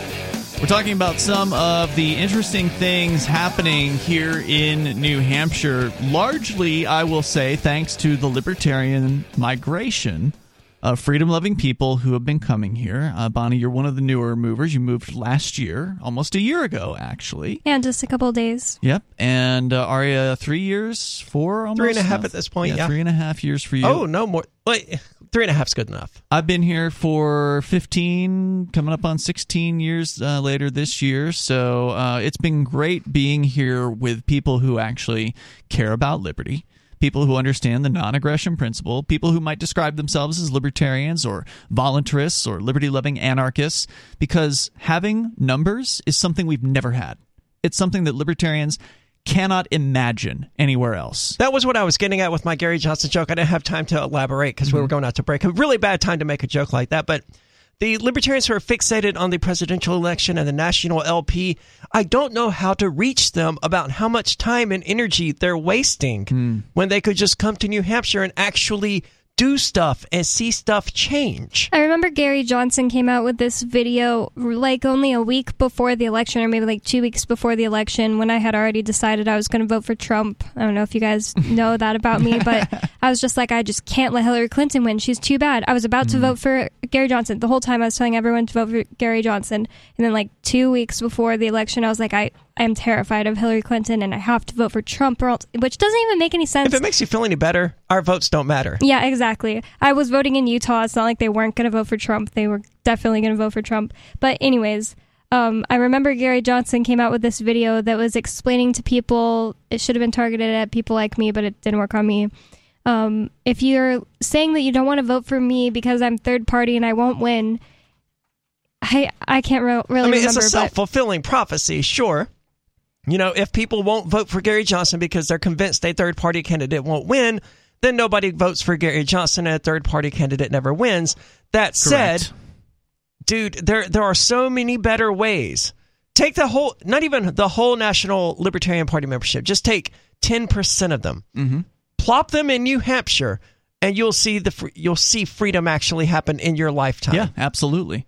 And I'm with you on this, Arya. It is hard to convince people who are libertarians in other places of the concentration strategy. I don't know why. Like, to me, it seems so obvious. When I first heard of the Free State Project, I'm like, wow, what a great idea. I've got to do this. The only thing I was concerned with was it was cold here. And so it took me a few months to really think about it. And I thought, you know what, if there's actually going to be freedom lovers moving together, liberty activists moving together, then I'll deal with the cold. I think it took me a while to be convinced, but last year, sometime in 2021, Jeremy Kauffman was talking about how it doesn't matter. He's a board member of the Free State Project. Yes, he was saying it doesn't really matter how good your ideas are. People are not going to change their mind because what you're saying makes the most sense. Most people are just going to believe what they believe no matter what. It's usually an emotional decision, things like that. Judd Weiss said the same thing when he was running as John McAfee's vice presidential candidate in 2016. He basically, libertarians are great engineers. We're great at presenting extremely complex situations and extremely complex answers for them. What we lack are salespeople. We don't have people who can... The average person doesn't want to hear the intricacies of how roads can still be built and how private charities can handle things that the government does now. Those reasonable arguments are just never going to reach them for some reason because they're driven by emotions. Well, I actually know Judd Weiss. I've met him on occasion out at various different liberty conventions back when we used to travel more with Free Talk Live prior to COVID. And I remember asking him, I don't know if it was in Acapulco or wherever it was that I saw him, like, hey, why don't you move to New Hampshire? His girlfriend is originally from New Hampshire. Yeah, she moved away. Yeah. I said, why don't you move to New Hampshire? Look at all the things we've got going on here. And he just doesn't want to leave Los Angeles. He's got like a nice house and he's got friends there and he likes his friends in his nice house, and that was his reason for staying. But you could have friends in a nice house here too. Yeah. Well, and a little bit more freedom than you have there in Los Angeles. A lot more freedom you would have in New Hampshire. So I just think that people who don't want to leave Los Angeles, they really think that one day people are going to wake up and get it, that they were right the whole time. Never going to happen. I think Judd Weiss is smart enough to know that's never going to happen. Well, yeah. I don't know who that is, but I just mean like the average libertarian living in a city somewhere. But that's just the thing. Like, some people have priorities, and for some of them, it's living in a city. Sure. And I don't know how those people can possibly still have that priority after COVID, given how insane things have gotten in cities, but yet they still do. Yeah, my bosses were just asking me today, to explain how I ended up meeting you and how I ended up here after living in San Antonio. Mm-hmm. And I told them that when 2020 happened, I realized the only reason I wanted to live in a city was taken away from me. When all this crap started. To go out and do things, you mean? Yeah. See, I'm motivated by peace and freedom. If I can have those two things, that's all I need. The rest is incidental. We could solve my need to play the guitar, to have friends or whatever. Right. But if there's peace and there's liberty, then there's opportunity for me to do all of the things that I love doing, like having a big house or whatever. Yeah, for those people that actually have a priority for liberty, those are the ones that need to make the move. If your priority is your career or taking care of some family member or whatever, then you're going to have to stay where you are. And I wish you the best. It's going to suck because the tyranny is just going to get worse and worse, while the freedom is going to get better and better here in New Hampshire. And that's just the inevitable factor of gathering people together in the same place. We've seen it happen so many times in history where, look at Utah. You brought up Utah, Bonnie, and the Mormons moved there. And there's no doubt about it that the Mormons had a huge impact on that place. The state of Vermont used to be a very red state prior to the 1970s, when the hippies had a very deliberate movement to migrate into Vermont, and now it is one of the more left-leaning socialist places. I didn't know that. I just assumed the hippies thing was always just sort of a stereotype. No, that's relatively recent to Vermont. The Mormons, they chose Utah because they said nobody else would want to be there because it was cold and kind of desolate. Right. More or less why the Free State Project chose New Hampshire. That's what I'm saying. That's not why the Free State Project chose New Hampshire. New Hampshire was chosen because it was one of 10 different states, all of which had less than 1.5 million population, excluding Rhode Island and Hawaii, because those are notably notoriously corrupt places. That's why Jason Sorens, the founder of the Free State Project, left those off the list. And thank goodness Hawaii didn't win. It's truly people would have voted for it just because it's Hawaii. Yeah, so most of the states were colder. Like the most southern state of the different states in the Free State Project running, the 10 states, was Delaware. So that was as south as it got, because the more south you go, the more the population tends to be in states. So it was really just because it was low population, and there was 101 reasons to move to New Hampshire. I'm not saying that was the only reason. I'm just saying that it's actually kind of a good thing for people who are choosing a place to go and change the culture, be in a place where not nobody else, but not a huge amount of people already want to be. No, you're absolutely right about that, Bonnie. There's a natural filter of the fact that it's cold here. It keeps away the average person. It keeps away sunshine so-called activists, people who don't want to do anything except if it's a warm place. So, coming up, one of those Free Staters, one of those Liberty reps, our very own Matthew Santanastasso, who is, we say our very own because he lives around here. He's the Nightcap State Rep. Nightcap State Rep. Yeah, he came out and partied with us on multiple occasions when we were doing the Nightcaps last year in, actually 2020. And he's got a bill to declare independence, and it's making headlines. We'll tell you about it coming up.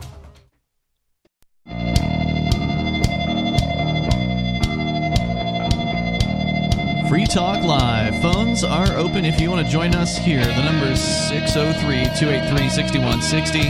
That's 603-283-6160. We've been telling you about how Intercoin can help any business and organization launch their own currency or raise money using their own token. And now Intercoin has launched its investor token worldwide.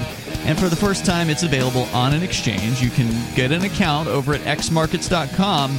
That's exmarkets.com, just using an email address. They don't require know your customers. You can keep your privacy intact and then deposit dozens of different cryptos, including Bitcoin. Trade them for Tether on the exchange, and then use your Tether to buy ITR, which is the Intercoin Investor Token. You can learn more about the Intercoin vision at intercoin.org. Buy or sell ITR on xmarkets.com. exmarkets.com. You just might be advancing the cause of liberty around the world. As we continue here, let's go to the phones. To the phone. Talk is on the line in Texas.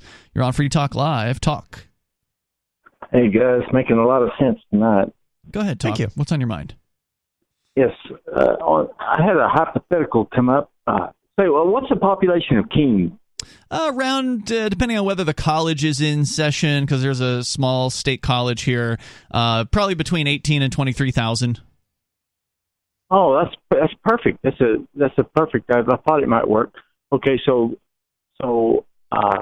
say 400 or 500 homeless people are running around the place, and y'all are successful here in the next years of separating from the United States. Of course, that may be immaterial, but I want to make sure I heard you correctly. 400 or 500 homeless people running around Keene, New Hampshire. Yeah, well, it's they don't have like numbers on their. I don't think there's 400 or 500. There's nowhere near 400 or 500. No. There's like 4 or 5. No, there's more than that. There's enough there's enough homeless people here for a full government shelter and a full privately run shelter. So I bet you there's a couple hundred. This friend of mine was asking me, he goes, "You're so smart. Tell me about what you do about the homeless." And I said, I got some people I'll ask. And he said, a hypothetical would be a small town, doesn't matter where. Let's pick Keene because that's right on the number that he was thinking of. It's kind of a small town. And then you got a bunch of people. I don't know how many. No one knows how many. You got a bunch of homeless running around, and they're homeless people addicted to ethanol or ethyl alcohol, or they're addicted to something, or there's problems. There's serious issues. Yep. So they're running around town. What do you guys do about it? Well, you're talking about when New Hampshire leaves the United States? I don't think that matters. Yeah, I was going to say that wouldn't have any effect whatsoever on how cities deal with homeless people. So the way it works now is there's a government-run shelter and there's a privately run shelter. The privately run shelter is called 100 Nights. I have supported it directly via donation on a monthly basis for I don't know how many years now, quite a few. And the Shire Free Church, which is the church that runs this show, has been a donor as well. We've sponsored some of their events in the past. Like they have this annual dance kind of shindig that they throw for a large fundraiser. We were the sponsors of that until the FBI raided our studios a few years back. But I'm talking about their freedom, their rights, their freedom. If they don't want to go to a shelter, if they don't want to even talk to you, if they don't want to, if they want freedom, if there weren't government goons getting in people's way, then people would be able to voluntarily let them stay on their land, like behind Market Basket or whatever. That's a good point, Bonnie. There was a story years ago here in Keene, I don't know, 10 years ago now, where behind one of the grocery stores, actually the Hannaford Plaza, there's a kind of a wooded area behind there, and there were homeless people that had built like a lean-to, some sort of a shelter in the forest, and they were living back there. And with the property owner's permission, mind you, the owner of the property says, yeah, I don't care, go ahead, it's fine. But the government gang cared. They said, oh, this isn't a code, you need to have a building permit, blah, blah, blah. And they came in there and they forced them to tear their shelter down. And forced them basically to disperse from the area when they weren't bothering anyone. They were out of the people's way, and they were just living in the forest, basically. So, yeah, if you get the government out of it, then you would have less homeless like running around and more homeless living somewhere where they're welcome. So that would be one thing. But if you're asking the question, talk of what would it be like if the Libertarians were running things, is that what your question is? Well, yeah, I did have a thought that we would go there because the laws there may or not be laws concerning them as far as some of the ones that might be more and more trouble and actually dangerous or something, and there might be some way of actually passing a law that says, hey, we're going to arrest you if you keep it up. And it's keep what up? Or excrement on the sidewalk or different things. That's gross, but that's not dangerous to anyone. Oh, you might slip and fall, I guess. But the snow is a bigger threat than the excrement of homeless people. Yeah, this isn't San Francisco. Yeah, I was going to say, I think it just isn't a problem here. It might end up being a water supply problem in some places, but the worst you're going to see in Keene, New Hampshire, from allegedly homeless people, and not even necessarily homeless people, is maybe a needle. You might run across an injecting kind of needle somewhere that some junkie didn't throw in a garbage can and just left on the side of the road. I've never seen a pile of dung that wasn't from like a horse or something, right? Like that. I've never seen homeless dung on the streets. How could a horse pile of dung get here? I've never seen a horse here. I've never seen that in Keene, but I have seen it in Concord. There was one time when Vermin Supreme did a pony march on Concord, and our friend Jay Noon provided and his brothers provided the ponies. Huh? Well, he's Ernest Dave Ass, and he started throwing rocks through the window to get that girl to like it. Well, that's a crime if you break. I don't know. I don't think if these you are exclusive to homeless people. Yeah, I don't know if you realize this, but homeless people aren't, any more or less likely, to my knowledge, to actually commit crimes like you're talking about. I just had a couple of people staying in my house. Just didn't know him. Guy had been attacked, and he slept in there. His girlfriend April was with him, and I let him stay in the house. I slept fine. Okay. Well, that's very kind of you. Did they steal anything from you or break your windows?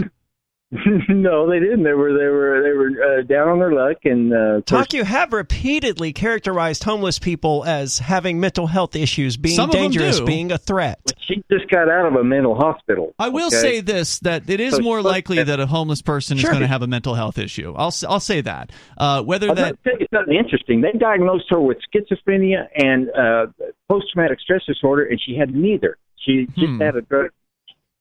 Well, it's certainly not uncommon for the medical establishment to overdiagnose mental problems so they can prescribe their buddies in the pharmaceutical industry to them. You're smart. Thank you. Thanks for the call tonight. I appreciate it. But no, I don't buy the idea that homeless people are worse people or more likely to be criminal element or anything. I think that any crimes that are committed by the homeless are probably just sort of endemic to being homeless. The fact that they need to sleep somewhere, and sometimes they'll sleep places where they're not authorized, or, But this is the part where law kind of breaks down. I mean, okay, I wouldn't be happy about it to wake up and see some homeless person that thrown up a tent in my backyard, but that would be primarily because it's going to make me sad to think that this person is just out there and constantly reminding me about it. It's not going to be because, dude, how dare you break the law and trespass on my property? At some point, the whole goal of being a human is to be compassionate toward one another, and the law doesn't provide that. Right. I think that what you would see in a truly libertarian society, which we do not have, but in a libertarian society, there would be no public property, at least in theory. There would be all privately owned property. So every park, every sidewalk, every road would have someone who is accountable for it. Now it's the government gang. They're the ones that own the sidewalks and the roads and most of the parks. So this would change that, and it would allow a private owner to set policy. So if that private owner wants to allow homeless people to sleep on the sidewalk, then they would be allowed to sleep on the sidewalk. Now, I suspect that most business owners who would be renting the properties that are adjacent to that sidewalk probably wouldn't welcome homeless people sleeping out front. It tends to keep away business when there's some, drunkard who's, sprawled out in front of a establishment. So there would likely be rules against that, and those people would be prohibited. I tend to think that with less rules prohibiting people from, selling sandwiches out of their own houses or whatever to make money, I tend to think that without all these laws, there would be a lot less homeless people. I think you're right about that. That's where I always go with conversations like this. That's a great point. There's more coming up here at 603-283-6160. More freedom means less homelessness in general. This is Free Talk Live. Free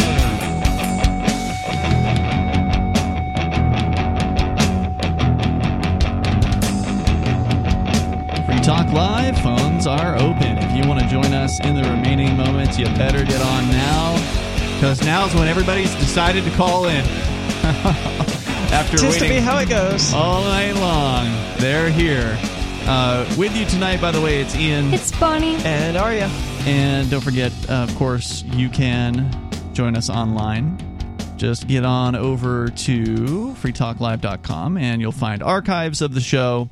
We've got RSS feeds for those of you that want to subscribe to our podcast. You can go to feeds.freetalklive.com and you'll find a list of options there for you. That's feeds.freetalklive.com. Or if you just want to click and download and listen, you can just look on the front page. You'll find the podcast widget is there for you. So, once again, freetalklive.com. We're going to go back to your calls and thoughts, and if we get the chance, we'll talk a little bit about independence, because this is a big week for the New Hampshire exit movement. It's the first time that we're going to have the chance to show up in front of state representatives, some of whom are not very friendly to the ideas of independence. We've got some choice quotes to share with you if we get the chance. But first up, Jack is on the line in Washington State. Go ahead, Jack. The fact that a private homeowner can't house homeless people on their property with the homeless problem that we have, if we had more people like them, almost like foster land, so to speak, we would have less of a problem. The taxes he pays on the property, and he can't take care of people and give them somewhere to live. With the problem we have is just obnoxious to me. Yep. But we have code enforcement to keep us safe. Well, to be fair, letting people set up lean-tos and tents and stuff like that, I don't know if I would consider that, solving the homeless problem. I don't know whether or not I could consider one of those things, especially somewhere like New Hampshire, to be a home. Well, they did. That's true. One person at a time, one family, one plot of land at a time. You give people property and, they'll move on, they'll grow, they have a home. Well, yeah, there's different types of homeless, right? So, there's the type of homeless that's in it by circumstance. They lost their job, they were one bill behind, and they couldn't pay their rent anymore, and before they knew it, they were out on the streets, and they want to get back into a house. Then there's the kind of person who chooses to be homeless. There are these people who are like, you know what? I'm walking away from society. I don't need an apartment. I don't need a house. All I need is myself and my tent and my dog or whatever, right? I know a person like that. Those people exist too. So like there's the whole range. There's also the junkie who's homeless because they're a total loser and they can't get their S straight and they're high all the time and they, steal from everyone that they encounter. So like there's the whole range of people who are homeless. And so let's let the market decide how to handle this situation. One guy with some property says, "Hey, those of you that want to be homeless, here's a place. You can be homeless on my land. Come on over, set up your lean-tos, pop your tents up, have at it. There's a creek going through it, whatever, have a good time." And then there's the private homeless shelter that says, "Hey, you need some help? Come on in. We're open the 100 coldest nights of the year." They're not open year-round like the government shelters. And in the private homeless shelter here in Keene, which is called 100 Nights, what they do is, no. You don't have a registered bed. When you come in there for the night, you get whatever bed is open. You don't get to go and say, "Hey, that's my bed. I was there last night." No. You take whatever beds are available, and you don't get to say, you get some sort of claim on the bed. Whereas in the government homeless shelter, everybody's got their assigned space. They can be there at any time, day or night, and it's like they have this little spot, and it's it creates a place for them. Whereas the one that's privately run is trying to encourage them, "Hey, you don't want to stay here. This isn't a place that you want to be permanently." And they offer them services. They offer them, like job finding services. They will help you with a resume. You can use the printer, use the computer, print something up, apply for jobs. There's classes and things like that to help people who want to get back on their feet and want to get back into a home, to help them do that. So let's have all different sorts of approaches. Jack, anything else you want to share? Seems to be gone. I think he's gone. He said something about a mic earlier, and then there was nothing else from him, so I don't know what was going on with him. Richard is on the line in New Mexico. Go ahead, Richard. Uh-oh, maybe it's our lines. Richard, are you there? Oh, yes, I am. Thank you. Yes, sir. It is being proposed when the New Mexico legislation 30-day session opens tomorrow that election days here in New Mexico be made a state holiday. Oh, God. And I do not know if any other state has this policy or if New Mexico is going to lead the country in something positive this time instead of usually being on the top of most negative things in the United States, like education. I hate federal holidays or government holidays. It's just an excuse for the goons to keep you in jail another day. Quick search here on the internet reveals, according to the Wikipedia article, Richard, there are several states, actually, where it is a public holiday on the election day. That is Delaware, Hawaii, Illinois, Kentucky, Louisiana, Montana, New Jersey, New York, Virginia, West Virginia, and the Northern Mariana Islands and Puerto Rico. How does that work anyway? Because the goons obviously have to work for it to be election day, but it's also a holiday. So is it a holiday for everyone except the goons? Because that's kind of funny. Well, no, if it's a public holiday, it would be a day off for all the government workers except for the people working in the election department. It gets the white-collar bankers out there so that they're free to go and vote. Right, and all the government workers are free to go in and vote. And, of course, they're going to vote anyway because their budgets depend on it. But it doesn't do anything for your Walmart employee. Nope, absolutely not. Richard, I mean, what do you think, Richard? Should this be a holiday? Well, I think we have enough holidays in this country now, and we seem to every once in a while, every few years, come up with some other day to make a holiday, and it's outrageous because I used to work in corrections and law enforcement, and a lot of times on the holidays, I had to work. Sure. Yeah, I mean, I agree with you. I don't think we need more holidays. I think if you want to go and vote, you can generally vote. I think most employers will let you do it, and if not, there's usually voting hours is like 7 a.m. to 7 p.m. So unless you're There's early voting, too. In a lot of states, there are early voting options. That's another good point. You can also do absentee ballot. So if you work a 12-hour shift at a hospital and you can't get to the polling location. Most people don't work 12-hour shifts. Most people probably have an 8 or 9 hour day, so they could probably go before or after work. But if for whatever reason your working day obliterates your opportunity to vote, then just get an absentee ballot. I mean, if you really want to vote, you can. So the idea that it would be a holiday would just be an excuse for more people to just not work and not vote in that particular case. Thanks, Richard, for the call. Let's bring Sarah on the line. She knows a thing or two about being homeless. Go ahead, Sarah. I just want to say, Russians could care less about the sanctions because don't they have billions of dollars saved in reserve? That's what they're saying. So, yeah, Russia's a very big country, and they don't need to trade with the United States as far as sanctions is concerned. I didn't know. Are they being sanctioned, or is that a threat that's being levied against them? Well, it's a threat. It's a threat but they're not afraid because they can still trade with North Korea. Yeah, they can Vietnam, trade with the rest of the country, China. or the rest of the world, rather. North Korea has nothing to trade to That's them. true, yeah. North Korea the is other communist countries, they still can't Is trade. Russia considered communist? No, they're not. Sarah wants to believe that they're secretly communist, is what she said when she's called before. I believe that they are communists because if the Ukraine joins NATO, they're going to invade. So what does that mean? That just makes them tyrants. How does that make them communist?